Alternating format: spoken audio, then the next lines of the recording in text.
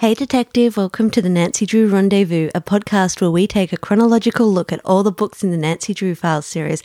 I'm your host Teags, and today's book is Case 22, Fatal Attraction. There is no news to report, so before I get into it, if you like the podcast, it would mean heaps to me if you could review it on iTunes. I would love you forever, detective. Anyway, let's get straight into it. So the case is Case 22, Fatal Attraction, and this case involves Nancy trying to save Brenda Carlton from, I guess, herself in retrospect. But no, her dad's concerned about her new boyfriend and wants Nancy to investigate. So that means this is a Brenda-heavy book, which I like because she's one of my favourite characters. Fatal Attraction came out in April 1988, and it's not to be confused with the movie that came out in December 1987, starring Michael Douglas and Glenn Close. Two totally different things. I actually wonder if people accidentally brought a copy of Fatal Attraction thinking it was the book version of the movie. That would be quite amusing. If that happened to you back then, let me know. I would love to hear it. On our cover, we've got Nancy Drew wearing stonewashed black jeans. She's got a purple t-shirt on. It's tucked into her pants, a black belt, and she's holding a camera. Behind her is, I'm going to assume it's Ned, but it might be Brenda's boyfriend, but I'm definitely more assuming it's Ned because he's so close and he's quite attractive. Actually, no, it is definitely Brenda's boyfriend just because he's wearing the same outfit that was described in the book. And behind them, there is a barn that's on fire with lots of black billowing smoke, and Nancy is running away and there's someone in a blue shirt running with her, but I'm not sure who that could be because they're half cut off. Now, into the book. The book begins with the crew on vacation. Of course, in the first paragraph, there's a comment about Bess's weight. She's exhausted after playing a volleyball game. It's not a huge comment. It's more describing how Bess is always complaining about being 5 pounds overweight. They're at a lake. I don't know what lake it is. I could assume it was Fox Lake because they've been in Fox Lake before because Ned's parents have a rental up there. However, they didn't specify that they're at Ned's rentals. They just said they had a rental house up on the lake. So who knows which lake it is. Nancy's on vacation. She doesn't want to solve any mysteries. She doesn't even want to do a crossword puzzle, which seems very weird to me. I mean, I don't think crossword puzzles are mysteries, but I guess it is called a puzzle. Yeah, all right. Okay, I can see where the author was going with that one. Ned Nickerson, Nancy's boyfriend, kisses Nancy, and Bess makes jokes about public affection and then mentions how she saw Brenda Carlton at a club called Charlie's getting it on with a guitarist. Bess was really jealous because the guitarist was so hot. So from this, we can guess that it's going to be a book about Brenda Carlton. We've seen Brenda a few times in the past. We saw her firstly in Secrets Can Kill and then in Buried Secrets. I believe she's been in other books right now, but yeah, I just can't think of them. It's really hard to keep track. There's so many people that can remember every single thing about every single River Heights book and Nancy Drew book rather. And I'm just like, how do you remember all this? Have you read them like 60 times each? It's like, I feel like I've got a good knowledge of it all, but yeah, some people are just next level. For those who haven't listened to the previous episodes or haven't read the books, Brenda Carlton is a reporter at a newspaper called Today's Times. Her dad is the editor of the paper, and she's a very stylish and sophisticated girl. She's always very fashionable, and she's also Nancy's arch rival. Those two do not like each other at all. I think Brenda thinks Nancy's just a loser, but I also think that Brenda might be a bit jealous of Nancy's skill, and Nancy's just annoyed at Brenda because she's bratty and she always blows Nancy's cases or gets in the way of the cases at least. Also, Bess was at Charlie's without Nancy. I feel like Bess has such an active social life outside of Nancy and George. I believe that George does as well with all her numerous sporting events and whatnot, but it's multiple times in this series that Bess has gone out doing things without Nancy and George, which is good for her. She doesn't want to be, stuck with just one group of friends, but I just found it interesting. All of a sudden, a courier appears and hands Nancy Drew a note. Nancy doesn't want to read it. She's on vacation, considers throwing it back in her bag, but Curiosity gets the better of her. The note reads, Nancy Drew, you are urgently needed to work on the most important and confidential case. Without your help, someone you know may be in serious trouble. It is imperative that you meet me at the High Point Drive-In Theatre at 10 tonight. Come alone. Okay, well, I guess Nancy's not going to be on vacation any longer. We have a case to solve. Nancy, of course, cannot say no, and if there's someone that she knows who may get hurt, of course, Nancy wants to do anything she can to save her friends. Ned offers to drive Nancy back to River Heights for her meeting at the abandoned drive-in cinema. River Heights has so many abandoned recreation facilities. I guess people don't like having fun in River Heights. There was, obviously this abandoned drive-in theatre, and there was also an abandoned mini golf course in Never Say Die, which we heard of when Nancy was sent all around town trying to find this blackmailer drop-off point thingy-majiggy. Regardless, it's a really, really creepy place to organise a meetup. Nancy hopes that it's just a quick meeting and she can get back to her vacation. Somehow, I don't think that's going to happen, Nancy. Anyway, who else has organised the meeting but none other than Fraser Carlton? He is the editor of Today's Times and Brenda Carlton's father. He wanted to meet in the abandoned amusement park so nobody sees them. It turns out that Fraser wants Nancy to investigate Brenda's new boyfriend, the singer from Charlie's that Bess had mentioned earlier. It turns out that Fraser thinks the guitarist, whose name is Mike McKeever, is only dating Brenda for her money. Well, they're very, very rich, so that makes sense. They met in a club in Florida and he followed her back to River Heights. Call it a reporter's or father's intuition, but he thinks that McKeever isn't just the sort of person to give up a decent job for love. Charlie's doesn't pay much and Brenda covers all their dates.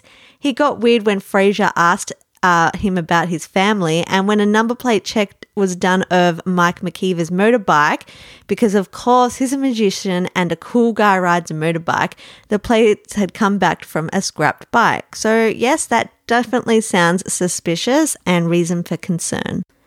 Nancy was all like, yeah, nah, there is no way I'm helping Brenda. But Nancy, being the nice person she is, agrees to help. She doesn't want to see Brenda getting hurt, even though she dislikes her. So, oh, what a lovely person Nancy is. I want to be more like Nancy Drew. She's so compassionate towards everybody, and I feel like I'm not compassionate. And if it was like my worst enemy, it's like, no, let her learn her own lesson. I'm not interfering. Regardless, Nancy's a better person than I am. Ned agrees to help Nancy on the case and they head straight to Charlie's. The club is mostly young people and one old guy who looks about 50. He has grey hair. They see Mike McKeever straight away. He even takes Nancy's breath away, which is really unusual. Nancy notices cute guys a lot, but for them to take her breath away, I don't think this has happened since when she first saw Daryl in Secrets Can Kill. So what does this guy look like to make him take Nancy's breath away? Well, he's got dark curly hair and looks broody and sultry. Ooh la la. He's movie star handsome with light grey eyes, a strong and muscular chest and strong arms. I must admit, he even sounds sexy to me. Brenda is watching Mike play. She's forever the most sophisticated style queen. I think that's why I love her so much. She's just so darn cool. She's wearing skin-tight white pants, a white top. Her long black hair is loose and she's got her nails painted plum red. After Mike's set, he goes over to Brenda for a makeout session. Nancy and Ned join them and Brenda starts bragging like she usually does. We learn that Mike and Brenda met in Miami and they instantly fell for each other. We learn that Mike has played all around the country and places that are nearby to River Heights. What's that? New mentions of places near River Heights? This map nerd's ears are pricking up. We learn that River Heights has nearby towns called Silver Hills and Batesville. Neither of them are real places in Illinois, though. I looked it up on Google Maps. Sad face from me. We also learned that Mike grew up in a small town called Oakton in Vermont. There is no Oakton in Vermont in real life, however. He's staying at a dumpy hotel in River Heights called the Ridgeview Motel. It is on Ridgeview Road, so I'm adding that to my little map. I can't wait to show you this map when I'm finished. Oh my god, I'm having the best time making this map. Brenda said that he'll soon hit it big time and no more dumpy hotels for him. Nancy is glad that Brenda is bragging about Mike. This makes her case a lot more easier for getting background information. Suddenly, the grey-haired man Nancy and Ned saw earlier flips their table and runs away. Brenda asks Mike to chase him, but he doesn't. He seems angry and a little guilty. Why didn't Mike chase the old guy? He spilled iced coffee all over Brenda's beautiful white outfit. Brenda's going to be very mad about this. Nancy and Brenda head to the washroom to clean Brenda up, and Brenda is mad and thinks that Nancy is interested in Mike and warns her to stay away. Nancy is annoyed because Brenda just annoys her plain full stop and wishes that she didn't take the case because, she's trying to protect her and Brenda's being rude to her. The next day, Nancy gets straight onto the case. Her first call, Oakville, Vermont. The name doesn't ring a bell to the person who answers her call, but they will do some research and call Nancy back. And then she calls and gets help from none other than Dirk Bowman. Okay, this is exciting. In the last episode, I said there are barely any repeat characters, and I'm being proved wrong. Dirk was from Book 5, Hit and Run Holiday, and he helped Nancy on a case when she was down in Fort Lauderdale. He's a detective with the Fort Lauderdale Police Department. I love this. I love when repeat characters turn up. He asks Nancy to send a photo and fingerprints, via fax mind you. He tells her that he will look into Mike. Then he flirts a bit with Nancy and says he wants to see her again. Dirk was weird at the end of the book. In the original text, he kissed Nancy, which was very inappropriate. But in the revised text, they took that part out because it just doesn't seem appropriate for a police officer to kiss a teenage girl.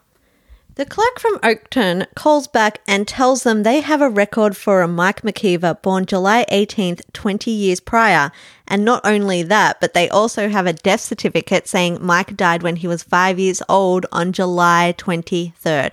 So, there was a Mike McKeever from Oaktown, but that person does not exist anymore. They unfortunately died when they were very, very young. The clerk said that when people request birth certificates, they don't check them against death certificates, so it's easy to steal an identity. Oh gosh, I wish it was that easy. If I want my birth certificate, I have to supply so much ID, plus let them know what I had for breakfast that morning. Anyway, we know Mike McKeever is not the real Mike, and I guess that proves Frasier is right about Brenda's new boyfriend. Something is up with him. Nancy needs a photo of Mike to give to Dirk. She heads to Charlie's to ask the manager for a publicity shot, but it's been stolen. Thankfully, she runs into Mike. She asks if they could share a soda, but he's on his way to meet someone, and he says that someone is not Brenda. Then Nancy references Book 4, Smile and Say Murder, and tells him that she worked at Flash magazine. She wants to take his photo as the magazine may like to feature him. He loves the idea and poses with a glass of soda. Afterwards he leaves, but Nancy doesn't get a chance to get his glass for the prince as the waitress was too quick to take it away. So I really love that flashback and using the Flash magazine excuse. I'm a nerd over this. I love continuality. Nancy makes a stop at McBride's drugstore, and when she comes back, the camera has been stolen. She notices Brenda's car in the area and wonders if it was Brenda who stole the camera, but she figures it's unlikely. She finds it weird that a promo photo was stolen too, so the thief probably wants the film and photos of Mike, not the actual camera. Who was at the club? Nancy had mentioned it was empty. It could have been anyone. So Nancy devises a new plan to get the photos. George and Bess will act like groupies and get the photo. They head to the club and Nancy and Ned begin a make-out session in the car while they are waiting. All of a sudden, the parking lot light goes out and they hear a scream. Bess and George are getting attacked.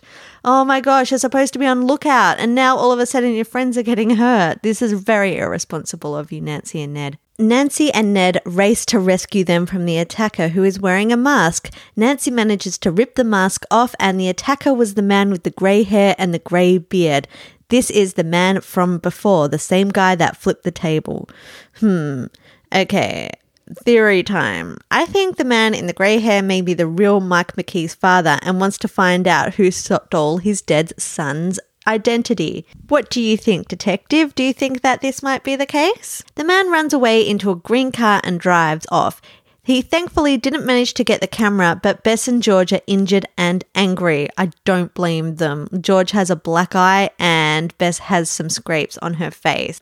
Maybe the man with the grey hair is also an employee of Charlie's because he's always there and he was able to cut the lights just before the attack. It's quite mysterious at the moment. The next day, Nancy eats pancakes. They don't specify that they're strawberry pancakes, but whenever Nancy eats pancakes in the morning that Hannah had cooked, they've been strawberry pancakes. She also chats with Carson, her father, about the case, and then she calls Fraser to fill him in on the details so far.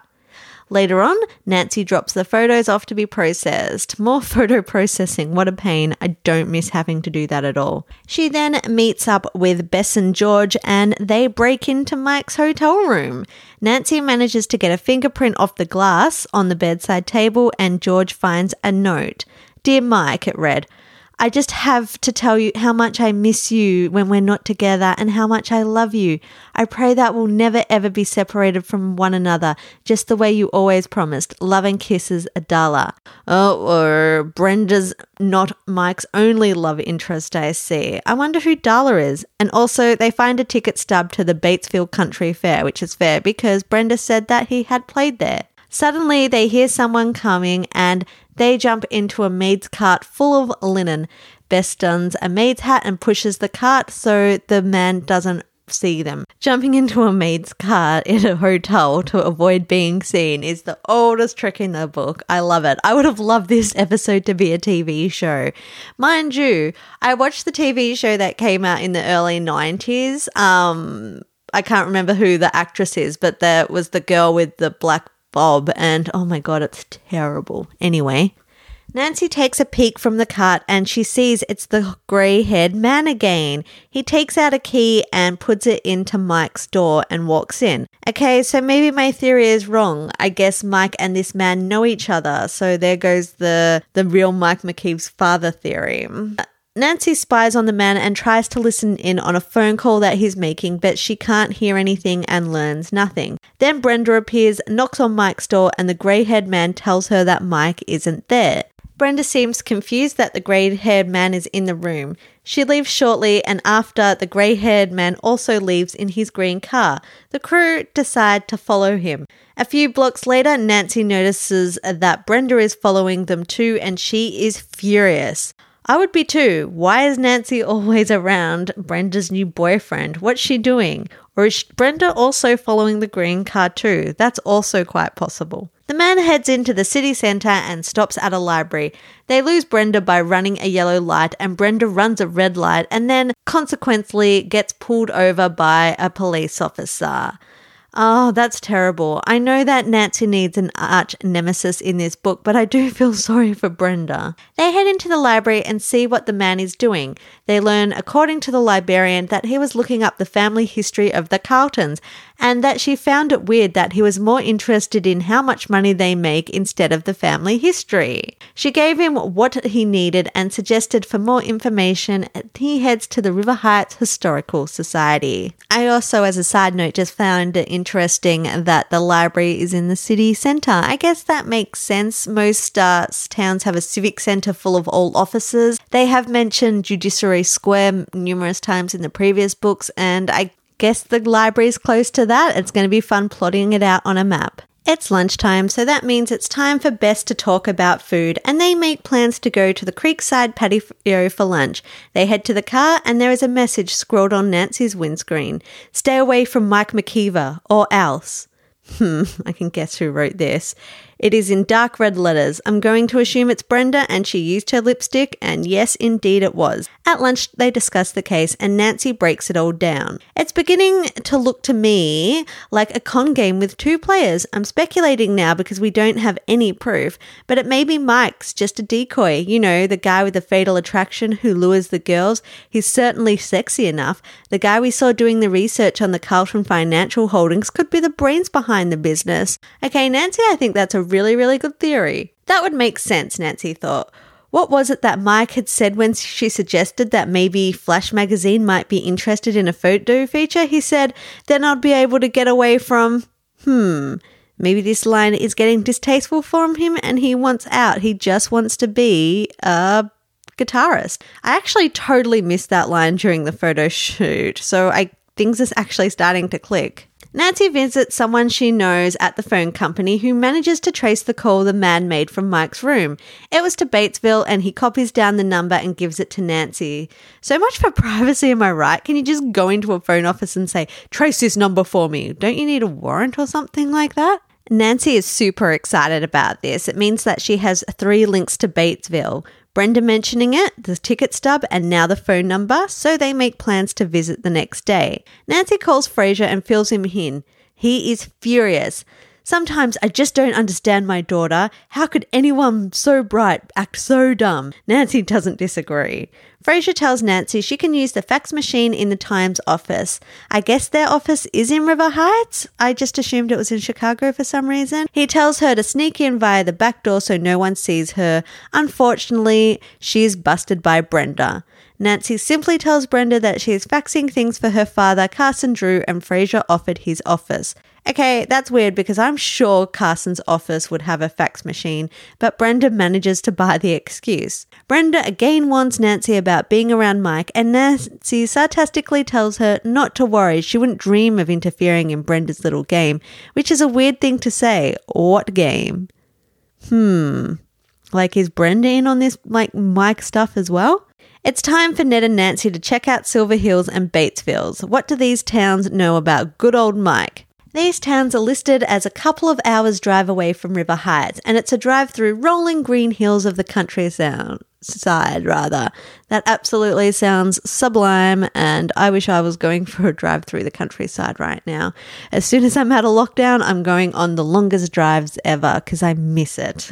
Pretending to be music journalists, they ask the clerk at the Chamber of Commerce in Silver Hills about Mike and him playing at the Sweet Corn Festival. Imagine having a festival all about sweet corn. I feel like the Midwest of America has so much vegetation or farming lands, because I know Idaho is famous for potatoes, and I guess Illinois is famous for sweet corn maybe. Who knows? I'm a city girl, a suburban girl rather. Like, the country life is so foreign to me, and it's just nice to go there for country drives and eat at the cute little cafes and restaurants that they have dotted around the rustic old streets. I know I talk about this all the time, but I really, really hate being in lockdown and not being able to go further than 5 kilometers of my house. We're in 8 weeks of this, and hopefully the restrictions are getting lifted tomorrow. And as I'm recording this, it's the 26th of September, but who knows? Anyway, getting back on track, they're at the Chamber of Commerce in Silver Hills. The girls at the counter recognize Mike but tell them his name isn't Mike McKeever but instead Mike Malone, and that there was a girl called Laura Rogers that he was more interested in than music. She tells them that her friend Pam works at a beauty salon in town called Beauty Box and she would know more about the situation. And I think Beauty Box for a beauty salon is a very, very cute name. So they head to Beauty Box and Pam spills the news about her now ex-best friend. We learned that Laura was engaged to Pam's brother.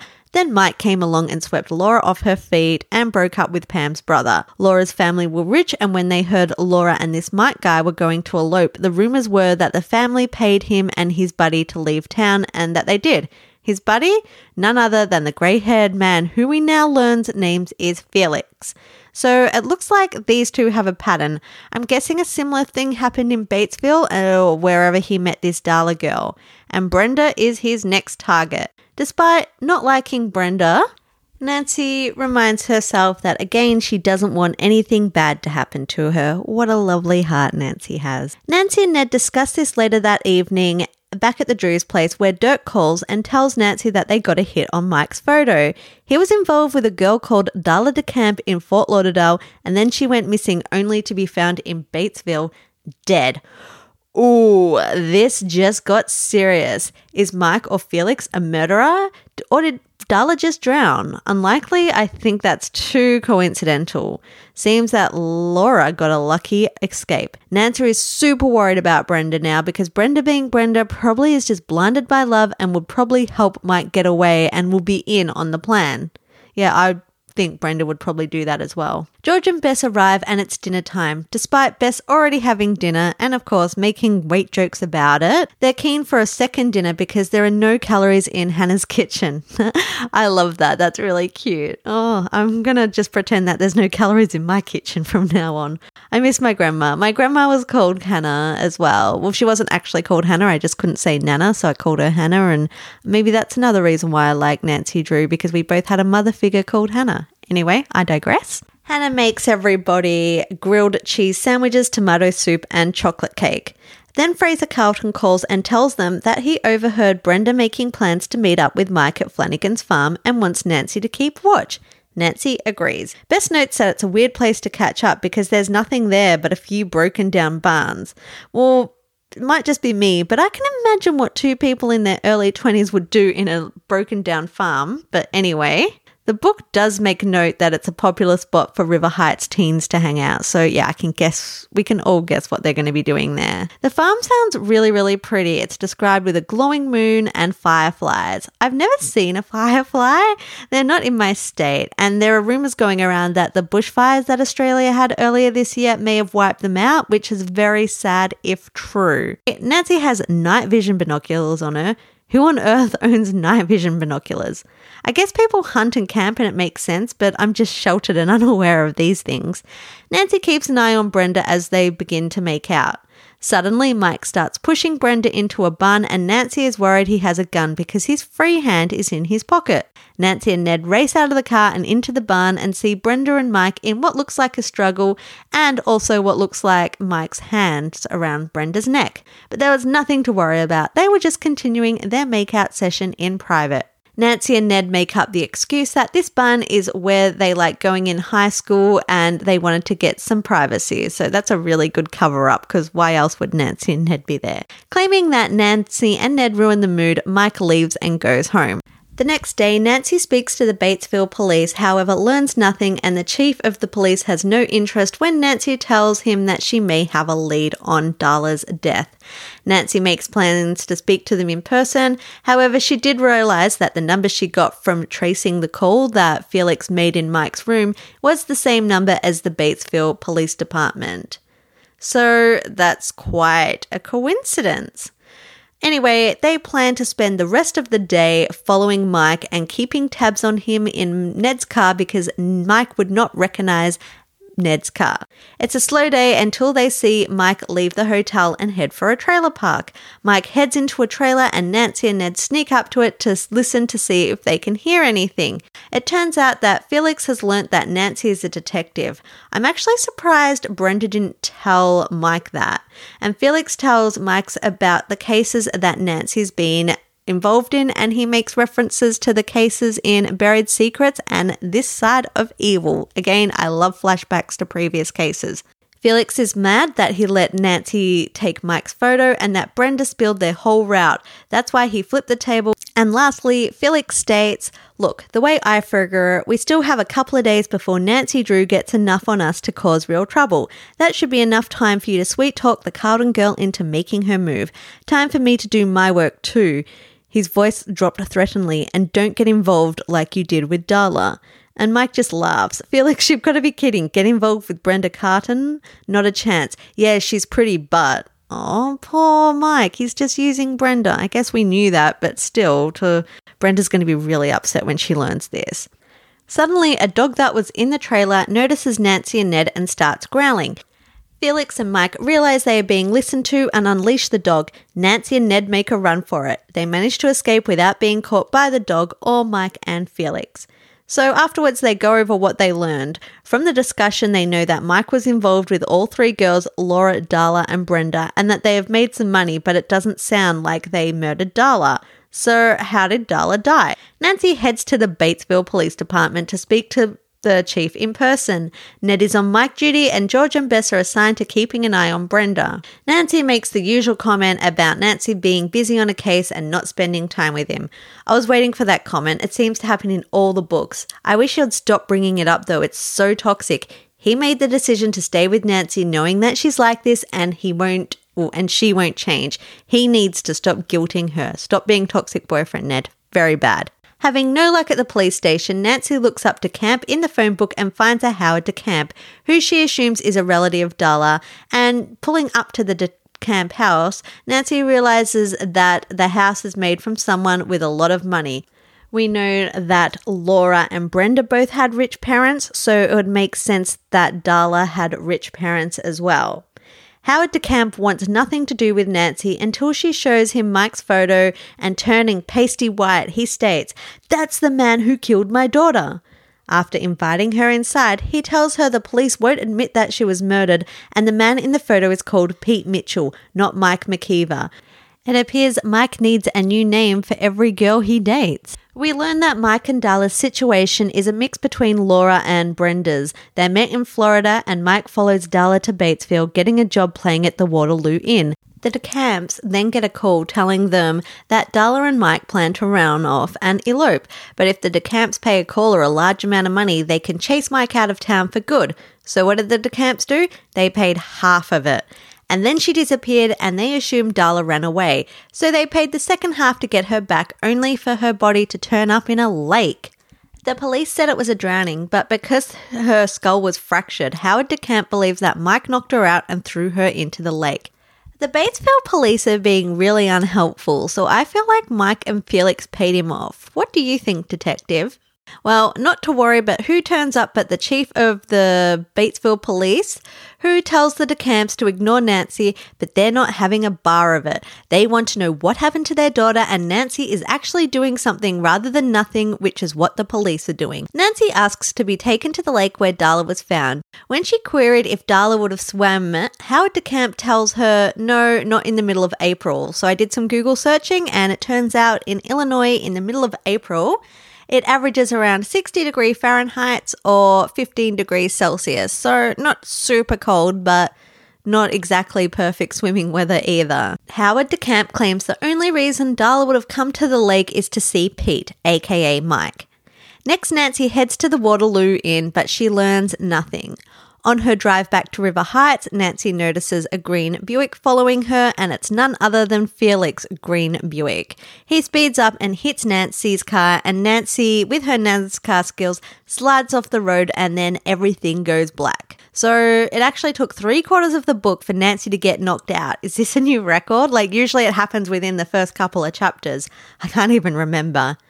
Nancy half comes to consciousness and overhears a corn farmer talking to the police, who is recounting what happened.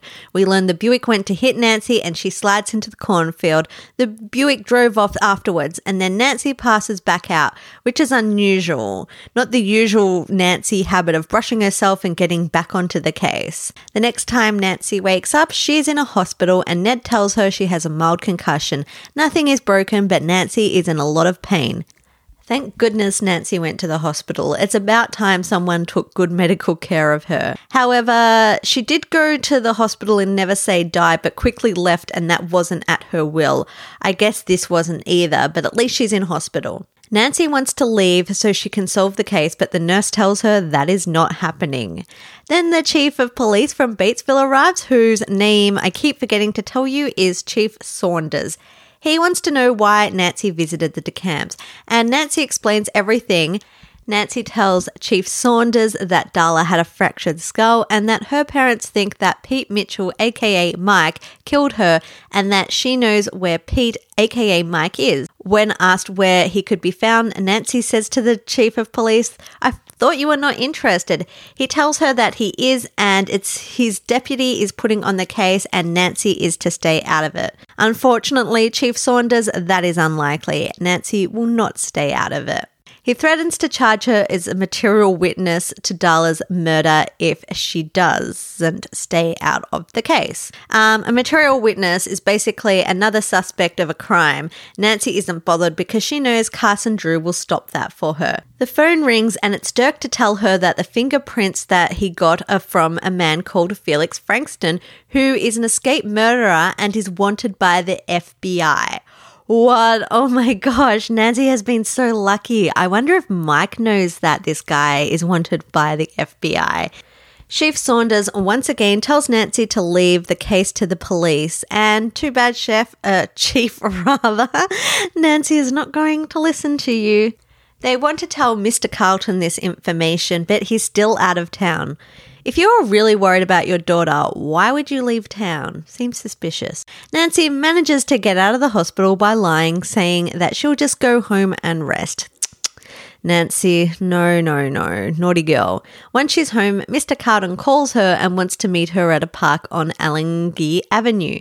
I thought Carson was out of town, or Mr. Carlton rather was out of town. Now he must all of a sudden be back. Nancy, being all beat up, tells him to meet her at her house. Okay, that's good. I'm glad that Nancy isn't going out to a park to meet up and instead gets Carlton to come to her. She's doing the right thing and resting up. Mr. Carlton too has received a call from a man saying that he could fix the relationship between McKeever and Brendan for a price, but Mr. Carlton wasn't having a bar of it. And then Mr. Carlton unfortunately made the mistake of telling the caller that he has an investigation happening on him and his partner for fraud and that he will put them away for good. Pretty much blowing Nancy's cover. I guess it runs in the family. Brenda and her dad Fraser both like ruining Nancy's cases. Nancy suggests getting the police involved. Good work, Nancy. After all, this guy is wanted by the FBI, and I think it is time we get the police involved.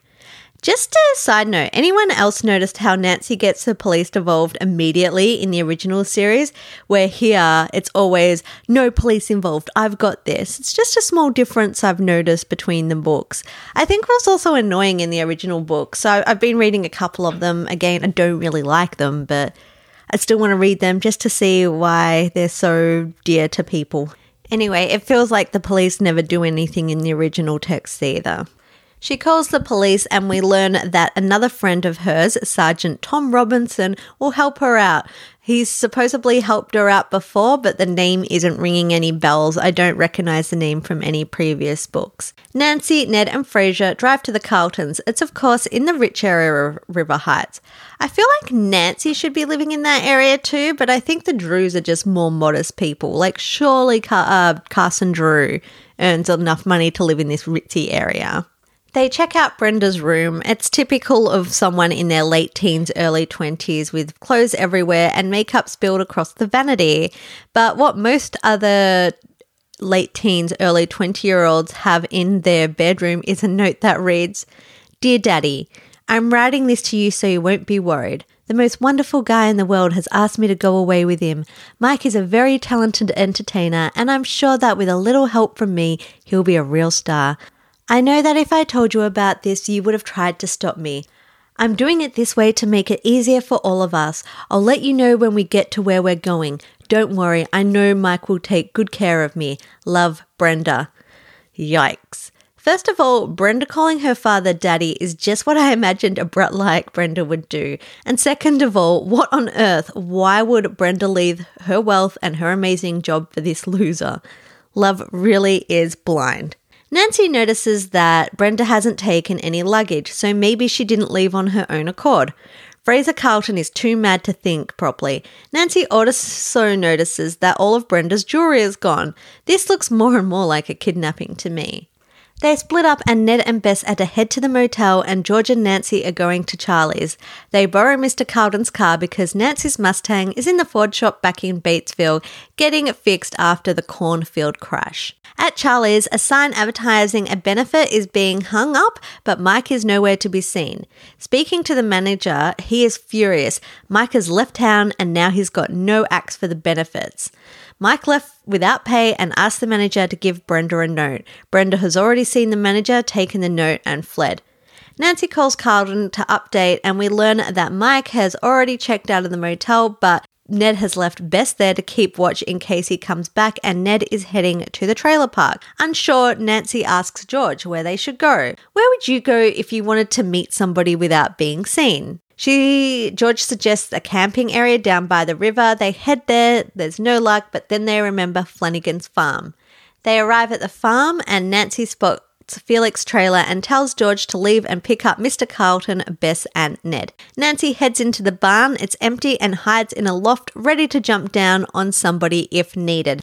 Shortly after, Brenda and Mike walk in, and Mike is mad that Brenda hasn't brought cash with her. Instead, she's brought her expensive jewelry. Mike's really mad because it can be traced, and Brenda's all like, I own this and can sell it, so there's no issues. We'll sell it, make a fortune, and run away happy together. Ugh, Brenda, you're a reporter. Surely you're smarter than this. Come on. Suddenly, Felix walks in holding a lantern and a gun pointed straight at Brenda. Ooh. He tells Brenda, actually, Miss Carlton, you're not going to get a chance to help us spend that money. Brenda's confused and begs Mike to help, and Felix tells her that, I'm afraid our Mike Johnson isn't the type to mess with somebody who's got a gun. Believe me, under all these muscles, there beats a heart of a true coward. Anyway, you're missing the point. He wouldn't help you. We're on the same team, aren't we, boy? Mike is really confused. Why are we tying her up? Why can't we just take the cash, or in this case, jewelry, and run?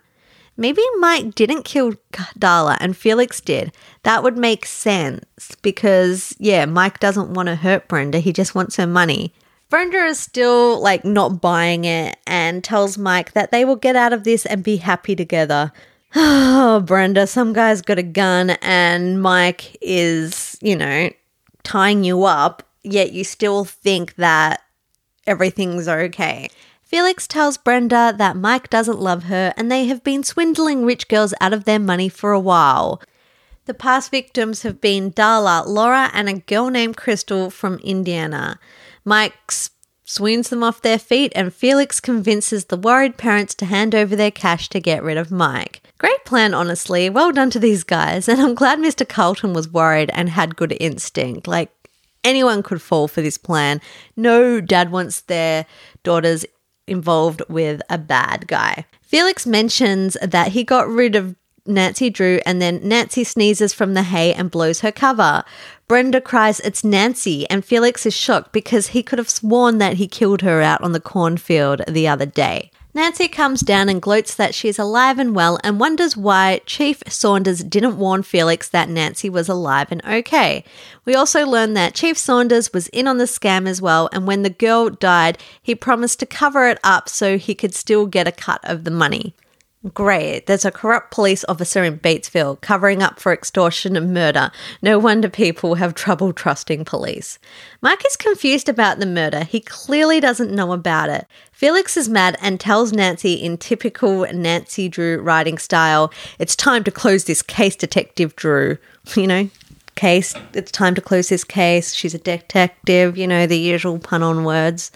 And then he holds a gun to Nancy's temple. Mike starts freaking out. Darla is dead. Felix explained that he had to kill her because he knew that Michael was crazy about Darla and he thought that he would ruin their scheme by falling in love for real. Oh, Mike, I really feel sorry for him now to have your true love taken away because some greedy guy just wants money. That is absolutely terrible. Mike is furious and lunges at Felix. So that's why you wouldn't let me go back and talk to her. She was dead. You killed her that night at the lake. She was dead and I loved her.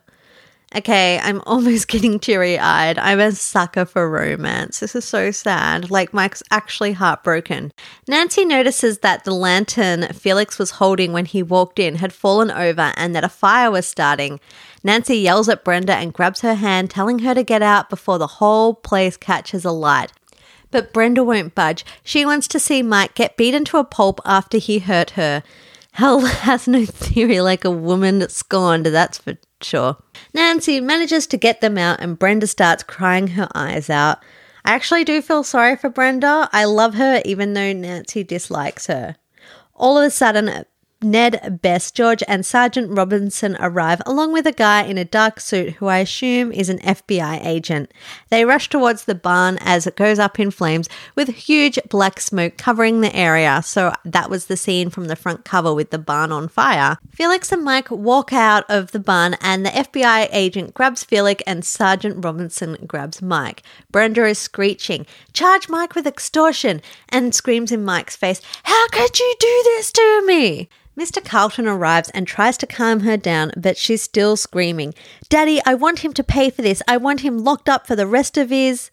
Mr. Carlton grabs Brenda around the waist and begins to pull her towards his Lincoln. "One more word and I'll cut off your allowance for the whole year." Hang on, what allowance? Brenda seems to be the only person in this book with a job. Is her dad not paying her? I think the author needs to read up more on Brenda, but I guess Mr. Carlton threatening Brenda is more amusing. The case is over. The boys have been caught by the police. Another case closed and well done. Good work, Nancy. So we're at the end of the book now. We need the usual typical teenage scene and, to tie up all the loose ends. With this particular one, they're all at the Carlton's house. He's throwing a pool party for Ned, Bess and George. However, Brenda's not there because she wrote a newspaper article for the Times but lied. Brenda wrote an article which stated, "Most wanted criminal brought to justice. On Saturday night, after a long and hazardous undercover investigation, a staff reporter of today's Times revealed the whereabouts of Felix Frankston, an escaped murderer known to be very dangerous." Nancy's like, "What? That's not what happened. Brenda didn't do anything. It was all me."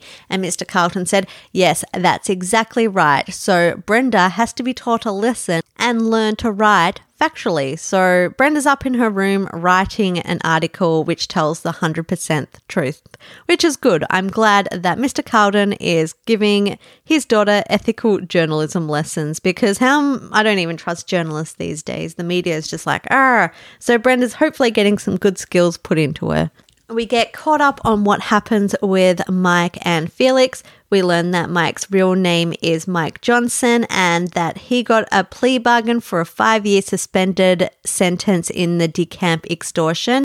He doesn't get in trouble for Dulla's murder because it seems like that he didn't know about it. Ned is like, that's kind of not very good. A 5-year sentence is pretty light. But then Nancy tells him that she got the whole story from Dirk Bowman and it was pretty sad. Turns out Mike was a teenage runaway.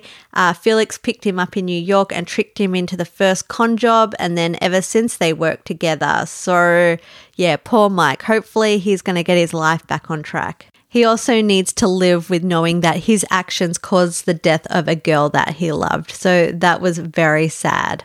As for Felix, he's going back to jail without passing go. So there's a Monopoly reference in that. So that's cool. I like when they reference real life board games, and Monopoly is such a classic. Everybody knows Monopoly. All of a sudden, a Mr. Perkins arrives. He is the FBI agent that was at the barn and he wants to speak to Nancy. He basically thanks her for the help because they've been on his trail for quite a while and congratulates Nancy on her fine detective work. Nancy asks him what's going to happen to Chief Saunders, and he was arrested in Batesville and charged with obstruction of justice and aiding an escaped felon. The DA thinks that they can build a case for criminal conspiracy in the death of Darla as well. So that will put him in jail most likely. And then he says to Nancy if he could ever be help in any of Nancy's cases, just to give him a call. So it'll be interesting if we see Mr. Perkins come up in future books. How did the FBI get involved in this anyway? Well, it turns out that when Dirk in Fort Lauderdale couldn't get a match, he sent the prince to Washington, and then Washington got a hit on the escaped felon, which was Felix. We also learned that Nancy called Dirk to thank him for his help, and he said with pleasure, and if you ever wanted a job, he could get her a job as a police officer at the Fort Lauderdale police station. I can't imagine Nancy as a cop. Like, Nancy is very independent. She doesn't want to live by the rules. I mean, then you can't really break into like houses and hotel rooms and everything else Nancy breaks into if you're a police officer. Brenda appears and her dad tells her to thank Nancy and her friends for the help. Brenda, being Brenda, says that she didn't need Nancy Drew's help. If she had more time, she would have figured it out for herself. Mr. Carlton's very mad about that and forces Brenda to apologize to Nancy and her friends, and much to Brenda's disgust, she does. And then she says, well, just wait till next time. I'm just as good as a detective as you are. And Nancy says, sure, Brenda, I don't need any help, thanks. Brenda's all angry about this, storms off, and then falls in the pool. And then they make jokes and say, I guess we have to save Brenda again. And they all giggle, and that's the end. Well, what did we all think of that book? I quite enjoyed it. Not a 5-star book. I'll say like a 3.5 star. There was no real mystery. She was just keeping an eye on Mike and doing a favor for Mr. Carlton, and it turns out that yes, he was a bad guy, and they proved that he was a bad guy. There was no hookups for our crew. Brenda did kiss Mike, but we're not keeping track of Brenda's hookups. As for River Heights, we learned that there's a library, they've got an abandoned farm, they have an abandoned drive-in cinema, and there's country towns 2 hours away, but again, those aren't real places, so I couldn't get an accurate location of River Heights. I'm still going to say it's in the Northbrook area of Illinois. I would love to hear your opinion on where you think it is. As for near-death experiences, it was just the car accident. So we've just got the one in this book. And that wraps up everything for Case 22, Fatal Attraction. If you'd like to follow me on Instagram, my handle is Nancy Drew Podcast. If you'd like to email me, you can at hello@nancydrewpodcast.com or send me a DM on Instagram. The show notes can be found at nancydrewpodcast.com. And I will see you next time, Detective, for case number 23, Sinister Paradise, where the crew are in none other but Hawaii. See you next time. Bye, Detective.